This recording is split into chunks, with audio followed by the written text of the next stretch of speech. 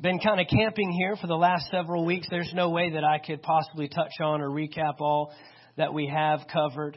But you want to be sure to get online and download the messages, or you need to download it naturally, but you need to download it spiritually too. Amen? Amen. It doesn't need to just go in one ear and out the other. We're not here just trying to do religious ritual and religious practice. We're here for kingdom empowerment. Amen. And I want to send you out of here every weekend. My heart is to send you out of here stronger and better than when you walked in. You walked in sick, you're going to walk out healed. Right? You walked in anxious, you're going to walk out with peace of God that passes all understanding. It'll guard your heart and mind through and in Christ Jesus. I want to send you out of here better. Look at your neighbor and say, I want to be better. Yeah, we all need to be better, don't we? And Hebrews chapter 5, verse 11, we've been tackling the subject of discernment. Discernment, learning to discern in these last days. Discerning means to be decisive.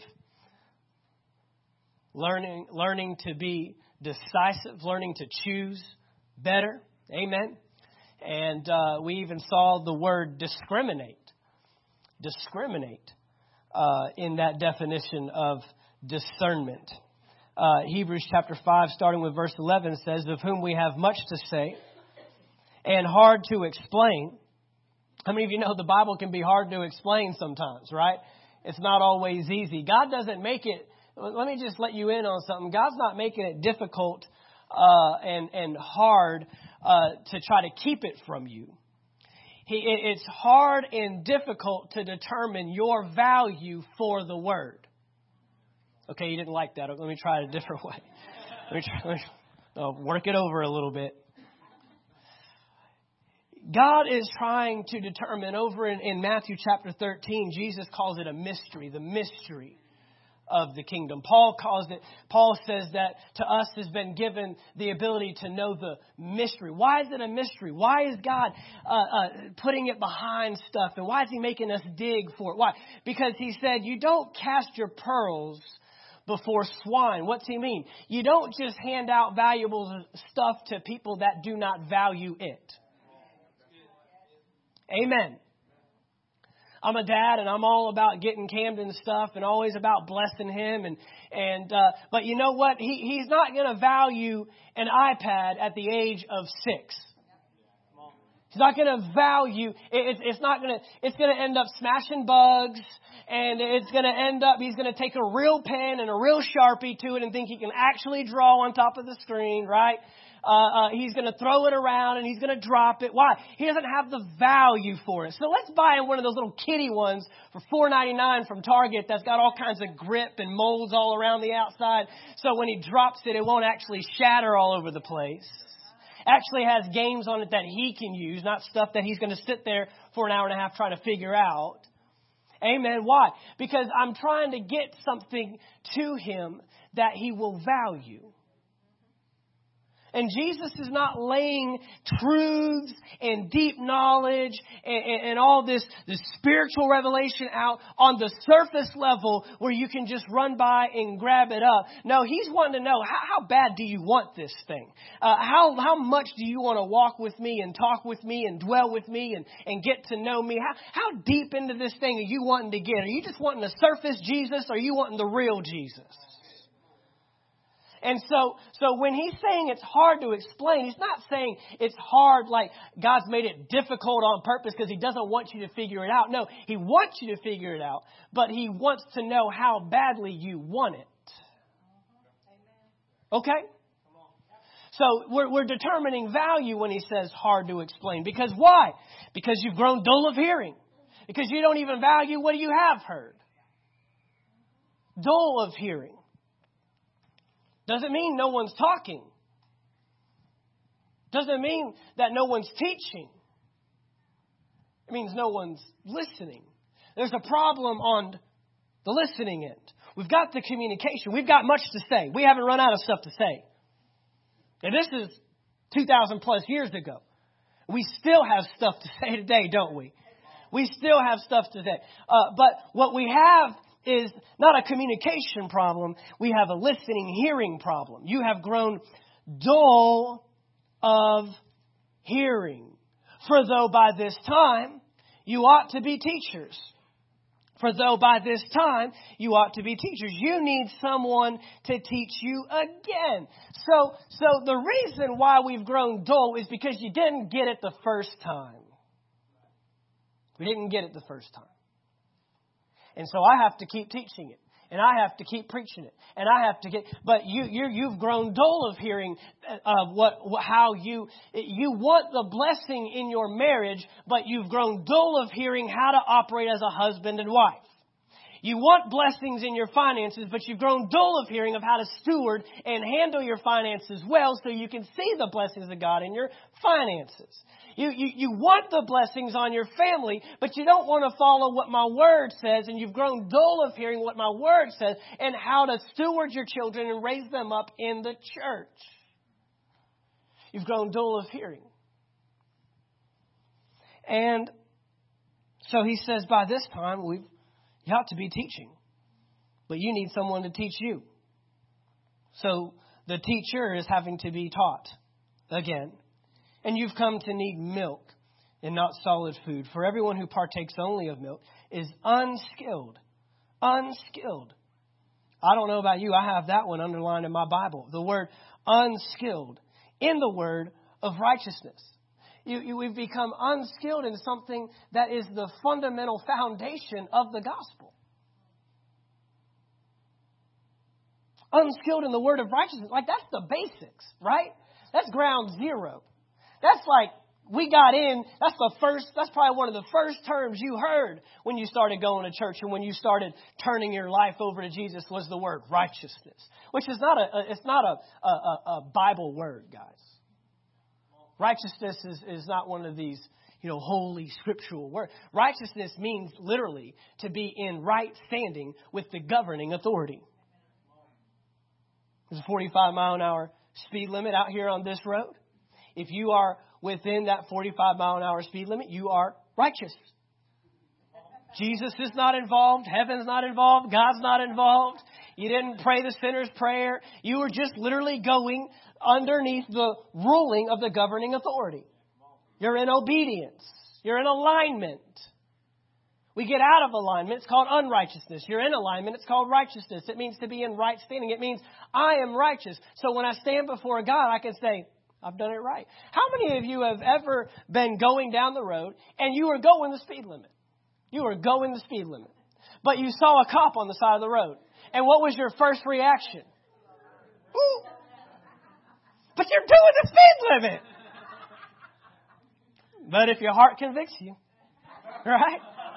Why? My foot came off the pedal even when I was doing right because there's been plenty of times I was doing wrong. So my initial reaction when I see the popo is to pull up, slow down, hit the brakes. I come to a complete stop. I'm good. And then I realized, I was going the speed limit anyways. What's the problem? That one time, it was probably because I was just getting up to 80. I was just getting up there. I just hadn't got there yet. I'm not the only one. That's all right. It says, unskilled in the word of righteousness, for he is a babe. Oh, man, this maturity issue. We look at the Bible and we see so many individuals that were imperfect, right? I mean, it's the Bible is just laden with them. Moses and Joseph and Joshua, David. I mean, if our president did what David did, oh my gosh. If our president slept with someone's wife that was on his staff, one of his generals, while he's at war, fighting for our country. He's over in the Middle East, fighting ISIS. And his wife is back here, and our president sleeps with him, sleeps with her, gets her pregnant, then puts that general on the front lines over in the Middle East so he can be killed. So this thing won't come out that it was The president's child, not really the general's child. Y'all following me? That's our King David, who is a man after God's own heart. Goodness. We crucify him. That's scandal to the... Forget Jerry Springer. We just blew past all that mess.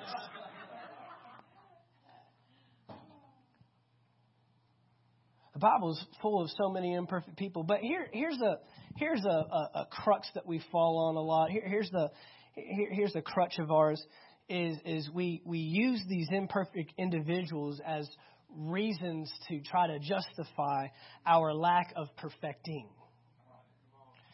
No, you will never be perfect. There's only one man that's ever walked this earth that has been perfect. But the Bible's very clear. You will never be able to deter the fact. You'll never be able to take away from the fact that we are to be perfected as believers. There should be a perfecting. You should not be cussing anymore. You should not be drinking anymore. You should not be walking in hatred towards your spouse anymore. You should not be taking on these lifestyles that are contrary to what the Word of God says. There has got to be a striving for, a grabbing a hold of, a going after. Not saying you'll never miss it. Not saying you won't ever blow it. But do we want to be, do you really want to get to heaven and stand before Jesus and utter the words, I made it. I'm here. Was this all about crossing a line? Was this all about trying to get through a gate? Or is there anything that says, I got in, but now I want to become more than I ever was? I want to become better than I ever could have been on my own. Only by the grace of God, only by His mercy, not by my works, not by anything I could do on my own. This is not self-righteousness, holier than thou, super spiritual, let me rub it in your face. But there is something in me that says I got to change who I am. There is not enough talk in the church today on sin and what sin does to an individual's life. We'll talk about grace and mercy all day long, but you don't recognize the fullness of grace until you recognize the fullness of sin. You cannot comprehend the grace of God. Don't talk to me about the grace of God until you are ready to stand before me and talk about how bad sin is. Because sin will destroy you. And until you build up a hatred for sin, you will never understand the grace of God. And this candy-coated, candy cane, lollipop message of grace is destroyed when we don't take on the full effect of what sin does in a believer. So let me get off of that real quick. Don't want to stay there. All right. But verse 14 says, solid food belongs to those who are of full age. That is, those who by reason of use. Everyone say reason of use. Reason of use have their senses exercised. Everyone say exercised. To discern both good and evil. So we've been tackling this subject. We've been tackling this issue of discerning between two things that seem so blatantly obvious. James, it's easy. Good, evil. Evil, good. I mean, that's paramount. I mean, we learned that at 2 years old. Knife, bad. Crayon, good. Right? We figured out evil and good. Yet this verse is telling me that I've got to be trained and I have to be exercising it and I have to practice it by use. Otherwise, I won't be good at it. I will be unskilled at telling the difference between good and evil. And Isaiah chapter 5, verse 20 tells us that this exactly will be the case. It will be the case. Woe to those who call evil good and good evil. Who put darkness for light and light for darkness. Who put bitter for sweet and sweet for bitter. 3 examples of things that are absolutely, completely, obviously contrary to one another. good, evil, bitter, sweet, light, darkness. How in the world could I possibly confuse the two?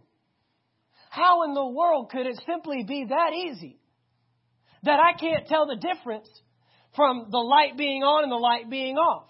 From something being sour and bitter versus something that is sweet and tasteful. How could it be that I could mistake evil for good and good for evil? Well, when we go to Genesis chapter 3, we see that this is the very thing that the devil did in the garden. Genesis chapter 3, verse 1. It's not in here, and don't turn to it. Just jot it down there. If you haven't been with us, those that have been with us, you know where I'm going. Genesis chapter 3, verse 1 says that the serpent was the most tricky, cunning, deceiving beast in the entire field, in the entire garden. Tricky, deceptive, sly. We saw that word means smooth. Smooth.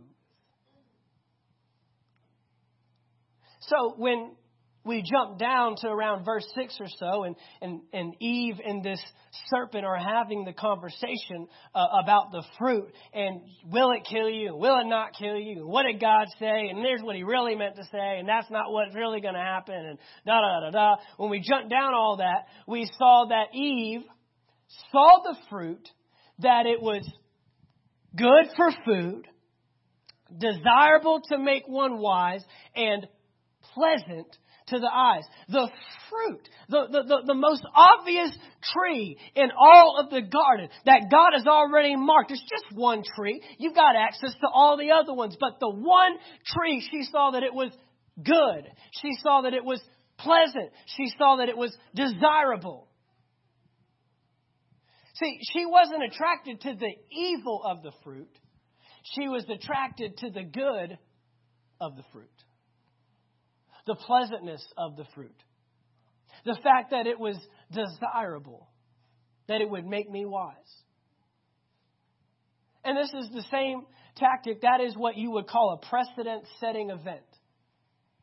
That means that the devil was setting a pattern. What he did there is how he would attack and how he would move and how he would deceive people for the rest of time.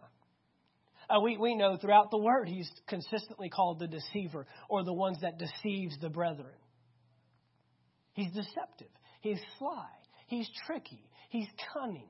He's not offering you evil blatantly and just hoping that you'll take it. He's wrapping it up.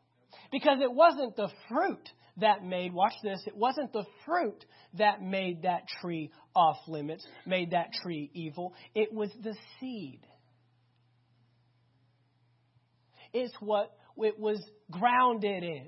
It's what it was sown in. It was the seed that went into the ground. Why? Because bad seed produces bad fruit. And good seed produces good fruit. So the fruit that you have hanging off the tree is not just because it decides to be bad one day. It was birthed that way. It was put in the ground that way. Right? Whatever it is born as is what it is. Well, we need that in our culture today, right? Whatever it's born as is what it is. It's called seed. You see, we have this issue in our culture today. We can't call it for what it is. It's seed. There's an XY chromosome. What's the problem? It's called DNA. What's the issue? It's seed. The seed from the man combined with the woman makes a child. I mean, how hard is this? But you see what the world will do. The world will complicate the things that are simple. It's simple. Whatever the seed is determines what the fruit is. The fruit of your loins is whatever the seed is. You can't change that. And you don't wait for the seed to grow up and decide what it wants to be. Do we do that with apple trees and oranges? Do we do that with dogs and cats? Well, it looks like a dog on the outside, but he told me the other day he was a cat. And he was meowing, and he went to the litter box. We are the only race. We are the only biological institute on this planet that gets to determine what we want to be or what we don't want to be. I'll just be all of it. But he says here, we've got to be exercised in this. Sounds so simple, right? Sounds so easy. Yet he says, you got to practice. Reason of use. Reason of use. You don't have to show your hands, but how many of you have been practicing your discernment since we've started this series? Last time we spoke on this, obviously last week we had a guest minister, but the week before that, we jumped into our first point or first item of helping ourselves become better at discernment, and that was understanding truth. Understanding truth.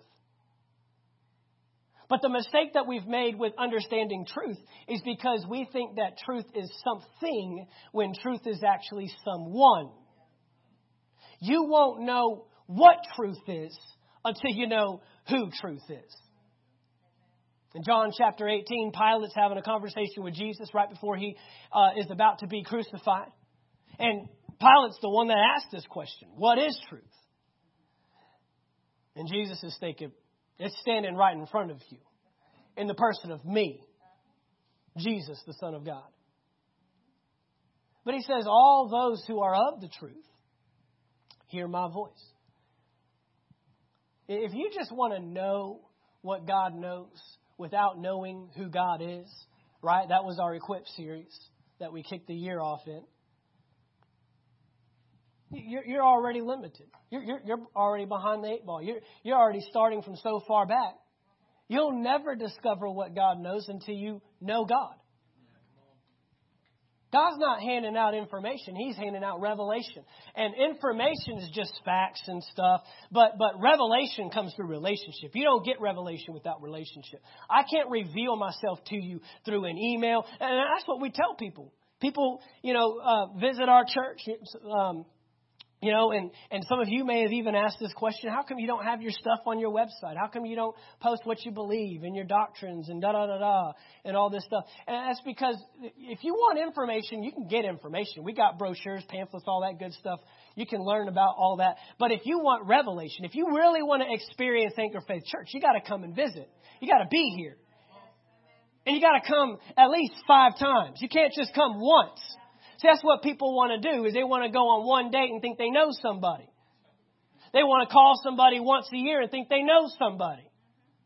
They want to look at their Facebook timeline every now and then and think they know somebody. No, there's no knowing until you have an actual relationship. You want to know about Anchor Faith? Come through the door about 3, 4, 5 times. Experience us, because not every service is the same either. We may have had an off day, for that matter.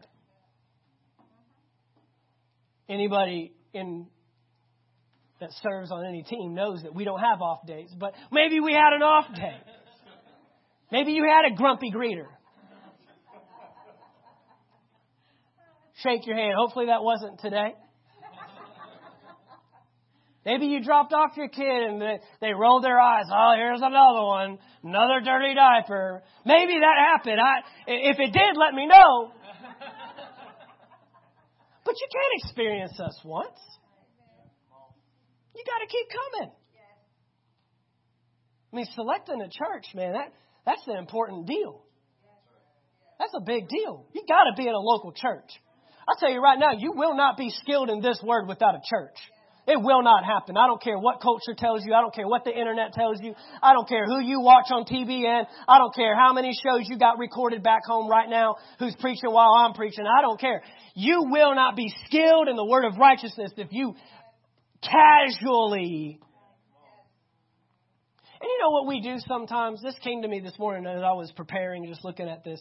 The Lord told me this. He said, your expectation will never exceed your preparation.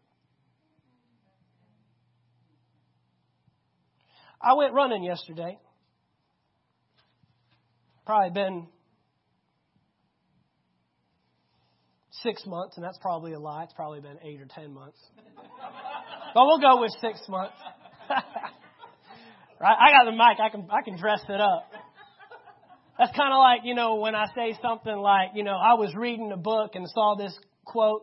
The quote's probably all that I read out of the book, but I'm just letting you think that I read the whole article or the whole book. I went running yesterday, and I've never loved running, never liked running. I've grown to like it. So don't tell me you can't grow to like stuff, because you can grow to like it. Camden will grow to like broccoli. We'll grow to like it. Because I've grown to like running. I mean, I enjoy it now. I can get out there, put my headphones in, and do it. And I had gotten up. I could do 3 miles straight without stopping. And some of you in this room are like, whatever. They can't. That was a lot for me, because half a mile, running a lap in baseball practice was like, dear Lord, seriously? You just went all practice hoping he forgot the laps. He never did. Coaches never forget laps. And so yesterday I got out there, and, I honestly, I did not expect to run 3 miles. Why? Because I haven't been doing it. Why? I haven't been training. See, the thing about training is if you don't keep doing it, you'll lose it. You don't pick up where you left off. Sorry, guys. You don't get up to benching, 205 and let it go for 6 to 8 months and get back in the gym and start out on 2. It's not happening. Period. And so I did better than I expected, but my expectation wasn't real high to start with. But this is what we do sometimes as believers. We expect things from God that we've never prepared ourselves for. We expect Him to show up in our finances, but we never prepared ourselves by learning how to steward finances well in the first place. We expect Him to, change our spouse's heart, but we've never prepared ourselves as the other spouse. You expect the Lord to lead you to the one, but you've never prepared yourself to be the one. And you wonder why the ones come around, but you weren't the one, so the one didn't get with the one because you wouldn't be the one for the one. So quit setting your expectation here and your preparation down here. Until you learn to prepare your heart and prepare yourself physically, mentally, spiritually to receive and expect what God has for you. God's saying, I can do it. It's on your end. That's the problem. And that's the issue that we're dealing with today. Number one was you can't know what truth is until you know who truth is. Number two, and again, we're just teaching. We're just getting through this through discernment. But the second principle that I have for you in developing discernment in your life is obey the truth you already know immediately. Obey the truth you already know immediately. Obedience. I believe we have a discernment problem in the church because we have an obedience problem in the church. And we see this in our culture today. We all know that the Word of God has the ability to transform our lives. Anybody agree with me on that one? It does. The Word of God will absolutely transform your life. In fact, Romans chapter 12 and verse 2, Paul tells us, commands us even, do not be conformed to this world, but be ye what? Transformed by the renewing of your mind. Well, how does the renewing of the mind take place? By getting in the Word and allowing the Word of God to reshape and mold your thinking. Everybody knows that when you come into the kingdom, we got a thinking problem, don't we? We got a thinking problem. We got some stinking thinking. And we got to reverse some things. We got to repent. And repent doesn't mean come down to the altar and boo-hoo and cry and declare all your sins to Jesus. Repent literally means change your thinking. When you come into the kingdom, the first thing, look, God can do, look at the gospel. Look at Matthew, Mark, Luke, and John. Jesus was just doing miracles left and right, man. I mean, it just one after the other, walking on water, commanding trees to die, casting out demons. He's even raising dead people back to life. I mean, just crazy stuff. Lame people walking, deaf people hearing, blind eyes opening. And the one thing he could never touch was the mind. The one thing he had no access to was people's minds and their thinking. Even when they saw the miracles take place, even when they saw all the signs and wonders, he could not change their. Why? That's yours. It's yours. So we know that the Word has the power to transform people's lives, transform our lives. But there is a danger that takes place when we don't obey the truth we know. Rather than the Word transforming your life, you will end up transforming the Word when we don't obey. If we don't obey what we know, let me just give you a practical sense. We talked about speeding. We've already cleared it out that Pastor Mark has a speeding problem, so I'm going to throw that out there.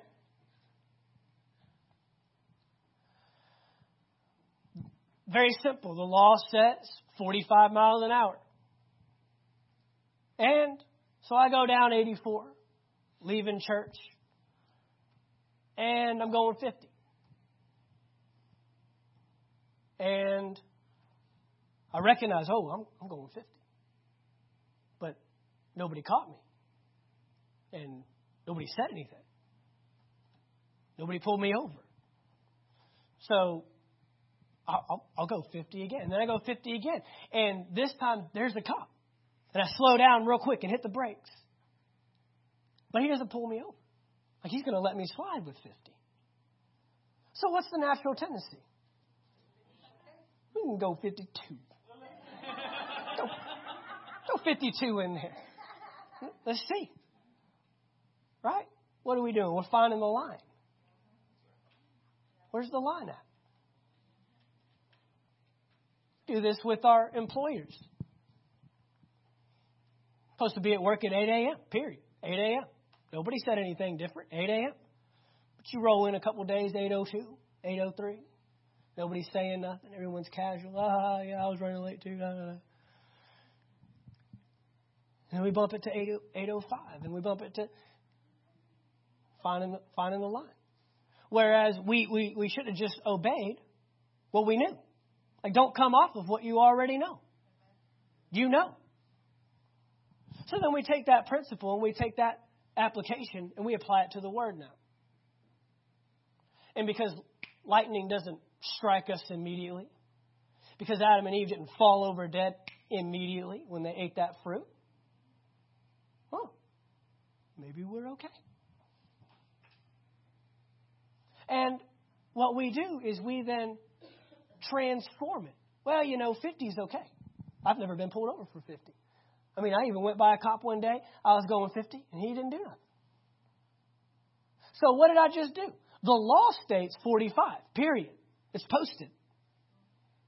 But I just transformed the Word into 50 is okay. I just transformed the Word where it must be okay to slide in here a couple minutes late for work. And then we bring that principle over to the Word. Well, maybe homosexuality isn't a sin. I mean, do we not see this happening in our world today? Do we not see a transformation of the Word that is printed, stated, clear as day? You cannot miss it. And they'll even use the Word to justify their interpretation of the Word.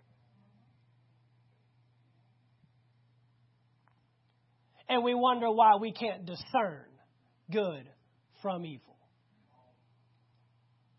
You can't discern it when you keep covering it up. You can't discern it when you keep transforming it into your interpretation. And then we end up with this whole, agree to disagree. You're right, I'm right. We're all going to heaven anyways. High five. Thank you, Jesus. No discernment. None whatsoever. We can't discern because we've transformed rather than obey, rather than do what it says. Matthew chapter 13. Matthew chapter 13. Jesus is giving the parable of the sower here. I referenced it a little bit earlier. Matthew chapter 13 and verse 18. I know this is a little harder than usual, and that's okay because, if you want to get down to the nitty gritty, if you want to get down to the real issues that we're having in life, that's what we're doing. Okay? If you just wanted to surface, praise Jesus, we're all blessed, we're all going to go to heaven and do good, it's not Anchor Faith Church. We talked about experience in Anchor Faith Church. I'm giving you the experience. Okay? This is encouraging if you'll let it encourage you. This is uplifting if you'll let it uplift you. This is edifying. Well, I want to go to one of them churches that make me feel good all the time. We can make you feel good. We ain't got no problem with that. We can feel good. We can all feel good together all day long here. We can stay here. We can sing the same song 5 times and we can prophesy with one another. But until you want real change, like I said, I want to send you back out of here better than you came in. And this is uplifting. It's uplifting to know that I can discern. Just say it right now. Say, thank you, Jesus, that you've given me the ability to discern good from evil. Good. So now you're thanking Him. Now you're thankful. It's hard to be discouraged when you're thankful. So now you're thankful. Thank you for helping me discern. Because that verse could say you will never be able to discern. You'll always be stuck choosing evil over good and choosing good over evil. And you'll never be able to know right from wrong. So I hope you figure it out. See you in heaven. Bye. But he doesn't say that. He says by practice and by reason of use, you can learn this thing. If you'll come to baseball practice during the week, then you can play second base in the game. If you come to worship rehearsal and learn the songs with us and learn how to play the bass and learn how to strum the guitar and learn how to, then you can learn this. You can get trained just like us. What's the problem? We're not saying you can't. We're saying you can't if you won't. If you won't practice, you can't discern. And so He's given us the ability to discern. And in verse 18, He says, therefore hear the parable of the sower. When anyone hears the word of the kingdom, does not understand it, the wicked one comes and snatches away what was sown in his heart. This is the one who receives seed by the wayside. He who receives seed on stony places, this is he who what? Let's try that again. This is the one who what? Hears the word, immediately receives it with joy, but he has no root in himself and endures only for a while. When tribulation and persecution arises because of the word, immediately he stumbles. Now he who received seed among the thorns is he who what? Hears the word, and the cares of this world and the deceitfulness of riches choke the word, and he becomes unfruitful. But he who receives seed on good ground is he who what? And what? He who what? Hears and understands it. Indeed bears fruit and produces. Now notice, all 4 heard the word. All of them. Nobody's left out. Nobody's left out. Verse 19. When anyone hears the word. Verse 20. This is he who hears the word. Verse 22. He who hears the word.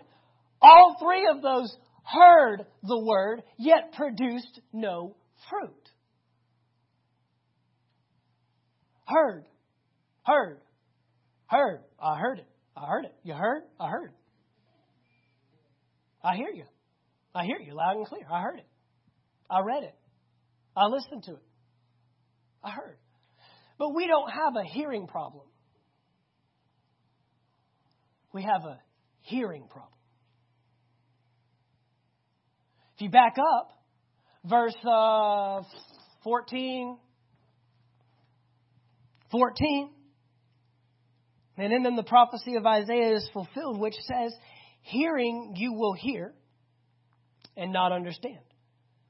Seeing you will see, not perceive. Sounds like we've got a lack of discernment going on. We're hearing, but we're not hearing. We're seeing, but we're not seeing. How do we correct this issue? What's the problem here? Now this is going to sound familiar. The hearts of this people have grown what? Dull. Doesn't that sound familiar? That sounds like Hebrews chapter 5. Dull. Their ears are hard of hearing. Sounds like Hebrews chapter 5 all over again. And their eyes they have closed, lest they should see with their eyes and hear with their ears, lest they should understand with their hearts and turn, so that I should heal them. What? I'll transform them with my word if they'll quit transforming my word to their life. God's word will transform your life if you don't transform the word to your life. But isn't that what we do? Isn't that what happens? We come into church and we hear the word and then we bend it and mold it around. Well, he must have meant.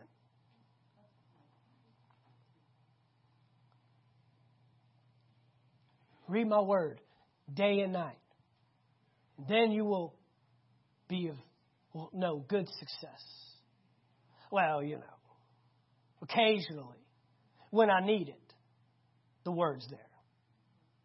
I mean, I know where my Bible is when I'm in need, when I've got a struggle. And we mold God's word to our lives. And when God's word is molded to your life, it can't change your life. It can't change. It can't transform what you've already transformed.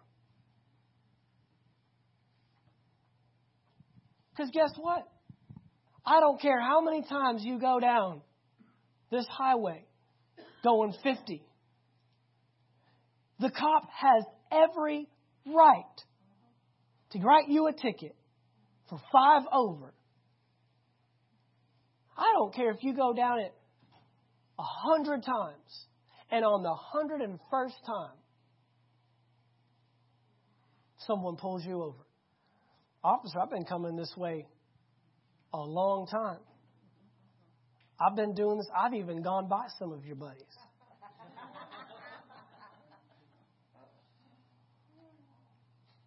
Have that conversation. Have that conversation with Jesus in heaven. Well, but so-and-so.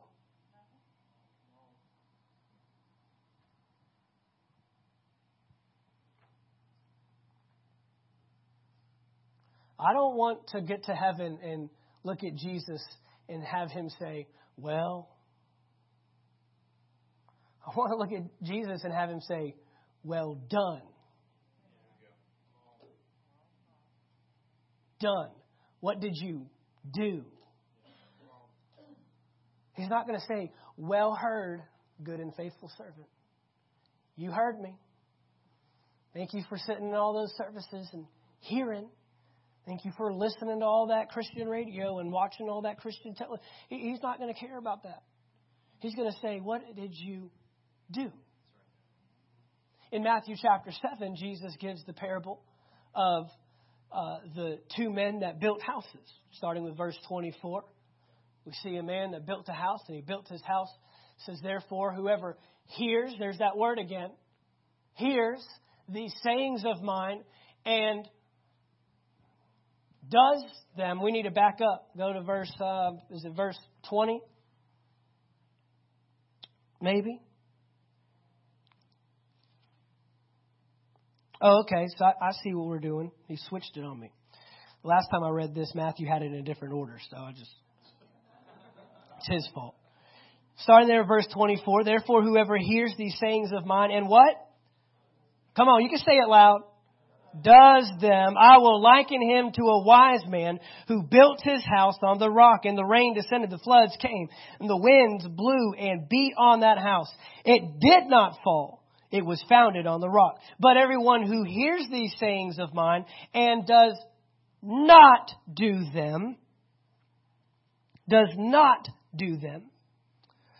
will be like a foolish man who built his house on the sand, and the rain descended, the floods came, and the winds blew and beat on that house, and it fell, and great was its fall. Both of them heard.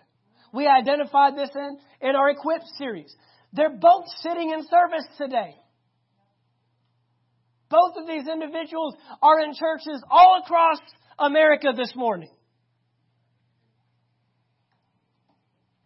Both individuals got up, got out of bed, rounded up the family and their kids, and loaded them in the minivan, and drove to church. And some of them are serving today. And some of them are playing instruments today. And some of them are even preaching through microphones today. We've all heard. But it's the capacity to do that sets us apart. It will be impossible for you to operate in kingdom discernment if we never do what we know to do. There's never any application. James chapter 1, verse 22. James chapter 1, verse 22. James chapter 1, verse 22. Come on, y'all know this one. But be doers of the word and not what? Hearers only. What's the next word? Deceiving. What did we say was the opposite of discernment? Deception. If we don't learn to discern, we will be easily deceived. We will choose evil rather than good. We will choose dark rather than light. We will choose bitter rather than sweet. We will be tricked and deceived if we don't do. What would have happened if Eve would have just done what she knew to do? Don't have a conversation about it. Don't try to figure it out. Don't try to debate, well, this is what God said. Well, maybe He meant this. No, just do what you know to do. Do what you know to do. Obey to the level of the revelation you've received. Do. Apply. Live it out. It says you won't be deceived. What does a deceived person look like? For if anyone is a hearer of the word and not a doer, continuing there in James, he is like a man observing his natural face in a mirror. I mean, look at how obvious this is, guys. He observes himself, goes away, and immediately forgets what kind of man he was. Could it be that simple that we see something that's clear as day? Hey, there I am. I'm in the mirror looking good today. All right, everything's in place. You walk away and you forget what you are.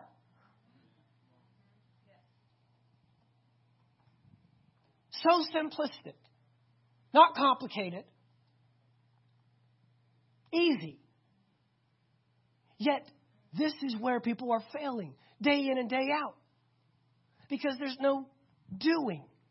But he who looks into the perfect law of liberty, and what's that next word? Continues in it. Don't look at it and continue on your path. Look at it, let it alter your path and say, oh, I'm not supposed to be doing that anymore. Okay, we're going to go this way now. We read it. We hear it. And we continue in the mess we were in before we came in. Doing something completely contrary. And then we wonder why we can't discern. And it's not a forgetful hearer, but a doer of the work. Yes, there's work. There's the word, and then there's work that follows. And you're not working to try to prove something. You're not working to get something. You're working because you already got something. What has changed in me now changes me all around. It changed me on the inside, and now it's working on the outside. Anybody remember that song back in church? Done on the inside, working on the outside. Oh, what a change in my... Okay. That's all you get. That's all you get. This one will be blessed in what he does. What he does. What he does. Bet you Adam and Eve were wishing James 1:22 was written back then. That was it. If I would have just continued in it, I heard, I just didn't do. Oh my. No, we've got to be doers. Look at this in Proverbs chapter 3, verse 5. We're wrapping this up. Proverbs chapter 3. Are y'all getting something? Amen. Go ahead and look at your neighbor and just smile. Just smile. Y'all got those mean faces on. Mean mugging over there. Smile on your brother now. This is good stuff. Y'all know this one, Proverbs chapter 3, verse 5. Trust in the Lord with some of your heart. Trust in the Lord with 30% of your heart. Trust in the Lord with what? All. That word all means all. With all your heart. But look what the natural tendency is if we don't trust in the Lord with all our heart. We begin to lean on our own understanding, our own ability to figure it out. That's called impaired discernment. Leaning on your own understanding is impaired discernment. You are discerning without the discerner.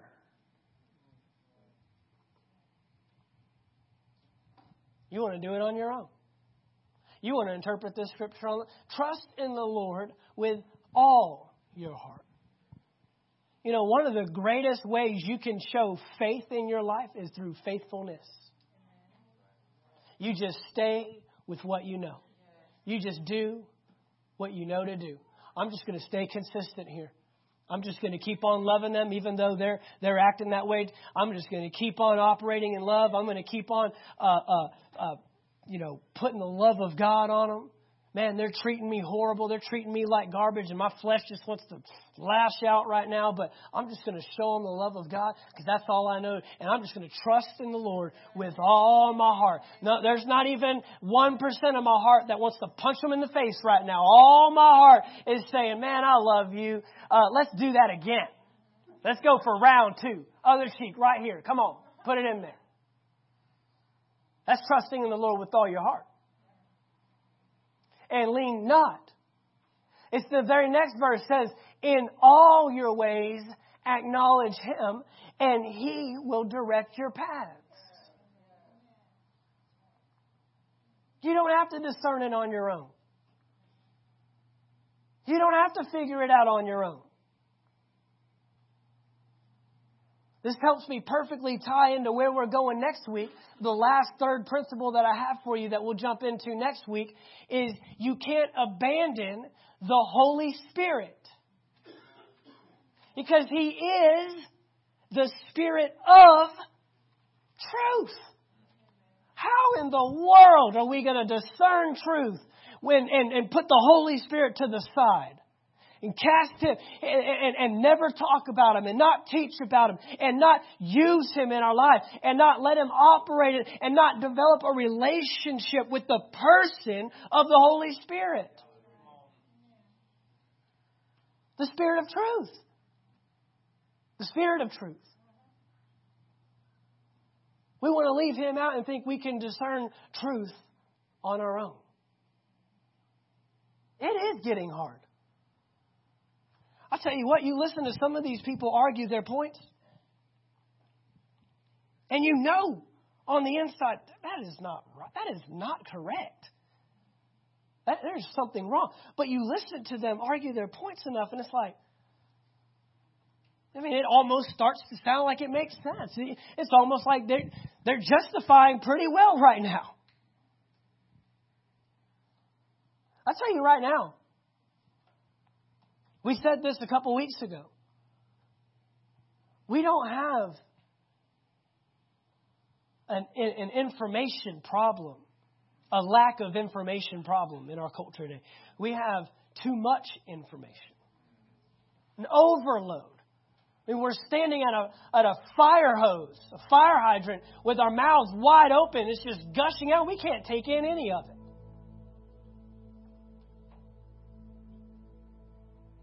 It's incredible. Everybody knows everything about everything. Didn't have to go to school for it. I read it on Google somewhere. I got Wikipedia. Everybody's writing articles about everything. You can find an article for it, and you can find an article against it. And they can both sound pretty good. They both sound pretty good. How are we going to discern in these last days? Because where I'm going after this series in April, leading up into Easter, is we're going to talk about the glorious church. I'm not just talking about church anymore. There's just a shift this year. I don't know what it is. I don't know if Jesus is up in heaven hitting buttons and stuff and getting this thing ready to engage or what's going on. But I just feel a closeness. I feel an urgency. I feel like we're right on the cusp of something. And He's looking for the church to stand up. Will the church rise up in these last days? Those who aren't just playing games anymore. Those who aren't just trying to check a box. Those who aren't just trying to get access to something without putting something in.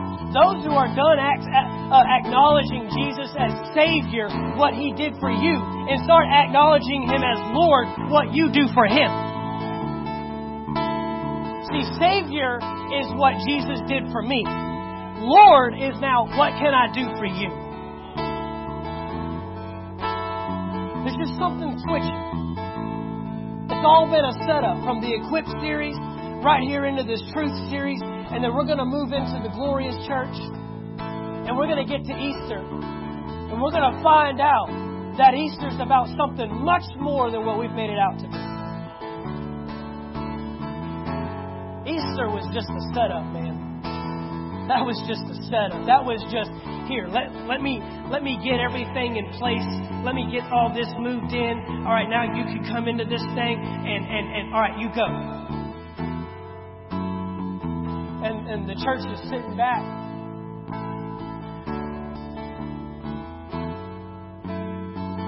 You know, one of the things Jesus told us to discern was the signs of the times. How good are we doing with that one?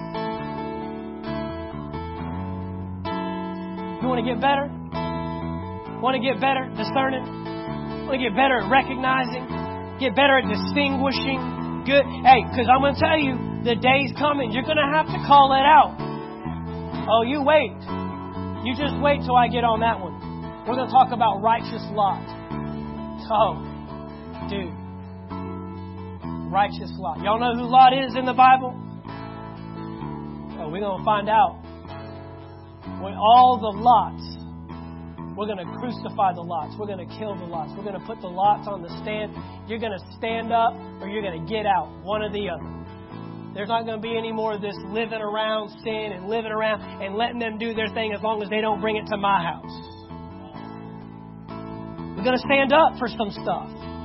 To stand up for truth. I'm not saying we're all going to picket one day and go downtown and carry signs and tell people they're all going to burn and go to hell. We're going to tell them how to get out of hell and how to get heaven on earth. Right here, right now, in your marriage. Yeah, you don't got to wait for gold streets and mansions. You can have it right here, right now. He said, your will be done. Your kingdom come on earth as it is. He wasn't talking about someday, somewhere, somehow. He said, right now. Do it right now. That's the prayer I'm telling you to pray. Bring your kingdom back to earth. In and through my life. Father, we want to be discerners. Discerners of truth. Knowing good from evil. Knowing the truth from lies. Knowing light from darkness. Knowing bitter from sweet. We want to recognize, we want to distinguish. Father, we cannot do it if we don't first recognize that you are truth. You don't just have truth or speak truth. You are truth. I am the way, the truth, and the life. We need to know you, not know about you. And Father, as we learn today, as we uncovered, unraveled, unveiled today, Father, if we don't do it, we won't see it. Application. We want to be doers of your word, not just hearers only. We don't want to live deceived lives, but we want to live out everything you've called us to do and everything you've called us to be for your glory, for your kingdom, in Jesus' name. And all God's people said, amen, amen.